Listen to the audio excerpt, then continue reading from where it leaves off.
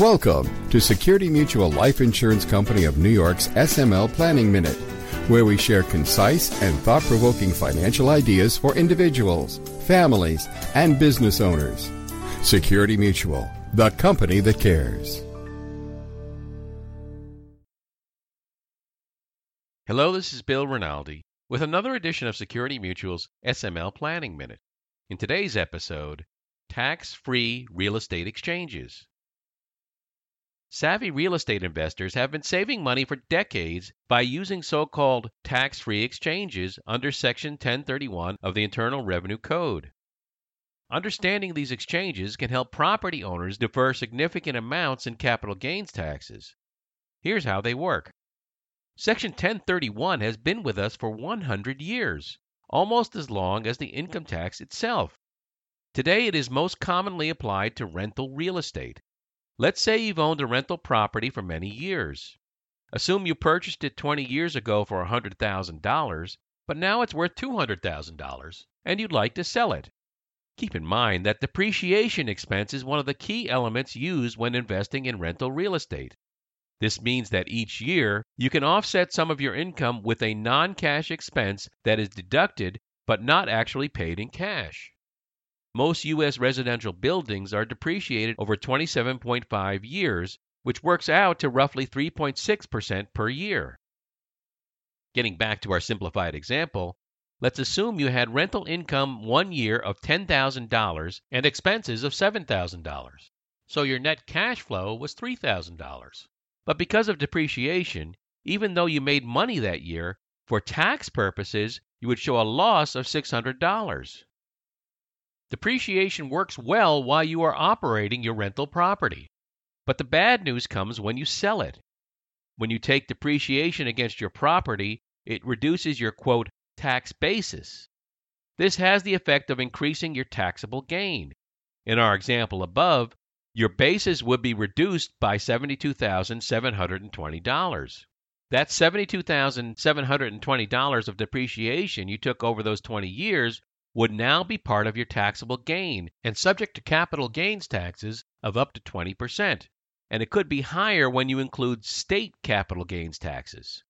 When you add in the gain on the actual appreciation of the property, you could be looking at a sizable tax bill. Enter Section 1031. The IRS will allow you to defer the entire capital gain if, within a reasonable time frame, you purchase a, quote, like-kind property of at least the same value. But the rules are somewhat complex. For one thing, you are given 45 days from the time of the sale to identify the replacement property. The identification must be in writing and the property must be clearly described. In other words, you need to describe the full address of the new property or its legal description.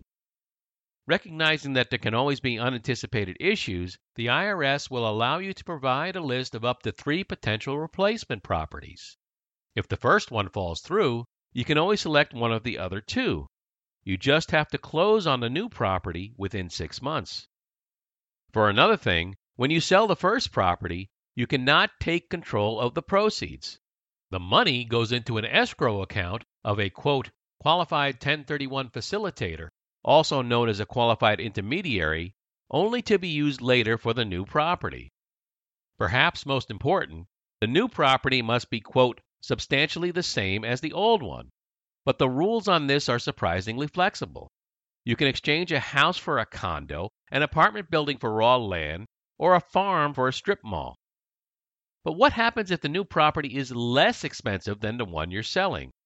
If you have cash left over after everything is done, that cash, often referred to as boot, will generally be taxed as a capital gain. One final note. On the campaign trail in 2020, Biden officials stated that they will take aim at so-called like-kind exchanges, which led experts to believe that 1031 exchanges may be targeted for high-income individuals. In his American Families Plan, introduced in late April, Biden announced a plan to limit the capital gains break on a 1031 exchange to transactions under $500,000. The Biden plan would also raise the top marginal income tax rate from 37% to 39.6%. And for taxpayers with incomes above $1 million, the long-term capital gains rate would also increase to 39.6%. Further, when his budget plan was released on May 28th, President Biden also proposed making the capital gains tax rate changes retroactive to April of 2021. This provision was designed to prevent wealthy taxpayers from quickly selling off assets to avoid the increase. Of course, an increase in capital gains taxes alone, without any corresponding change to 1031 exchanges, would only serve to make Section 1031 exchanges more attractive. Anticipated changes should heighten awareness to the importance of estate planning for real estate investors.